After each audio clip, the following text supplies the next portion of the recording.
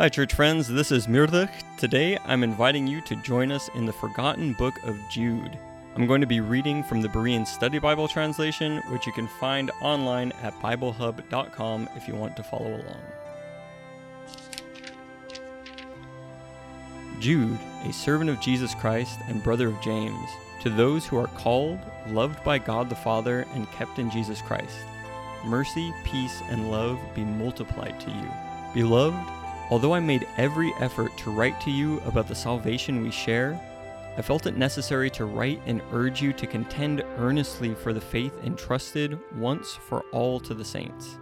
For certain men have crept in among you unnoticed, ungodly ones who were designated long ago for condemnation. They turn the grace of our God into a license for immorality, and they deny our only Master and Lord, Jesus Christ. Although you are fully aware of this, I want to remind you that after Jesus had delivered his people out of the land of Egypt, he destroyed those who did not believe. And the angels who did not stay within their own domain, but abandoned their proper dwelling, these he has kept in eternal chains under darkness, bound for judgment on that great day. In like manner, Sodom and Gomorrah and the cities around them, who indulged in sexual immorality and pursued strange flesh, are on display as an example of those who sustain the punishment of eternal fire. Yet in the same way, these dreamers defile their bodies, reject authority, and slander glorious beings. But even the archangel Michael, when he disputed with the devil over the body of Moses, did not presume to bring a slanderous charge against him, but said, "The Lord rebuke you." These men, however, slander what they do not understand, and like irrational animals, they will be destroyed by the things they do instinctively. Woe to them!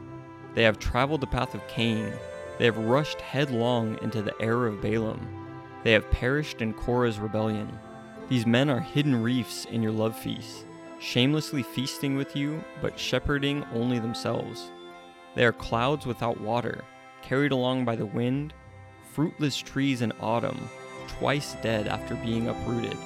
They are wild waves of the sea, foaming up their own shame, wandering stars, for whom blackest darkness has been reserved forever.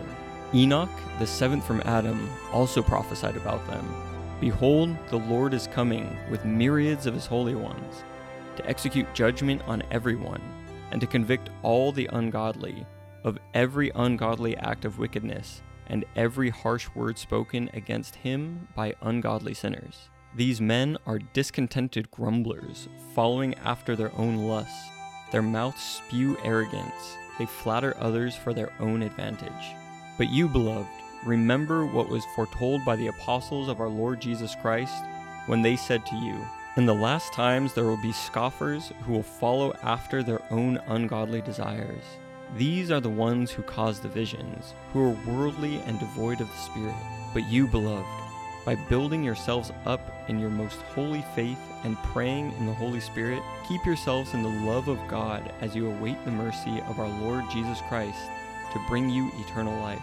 And indeed, have mercy on those who doubt. Save others by snatching them from the fire, and to still others show mercy tempered with fear, hating even the clothing stained by the flesh. Now to him who is able to keep you from stumbling and to present you unblemished in his glorious presence with great joy, to the only God our Savior be glory, majesty, dominion, and authority through Jesus Christ our Lord, before all time, and now, and for all eternity. Amen.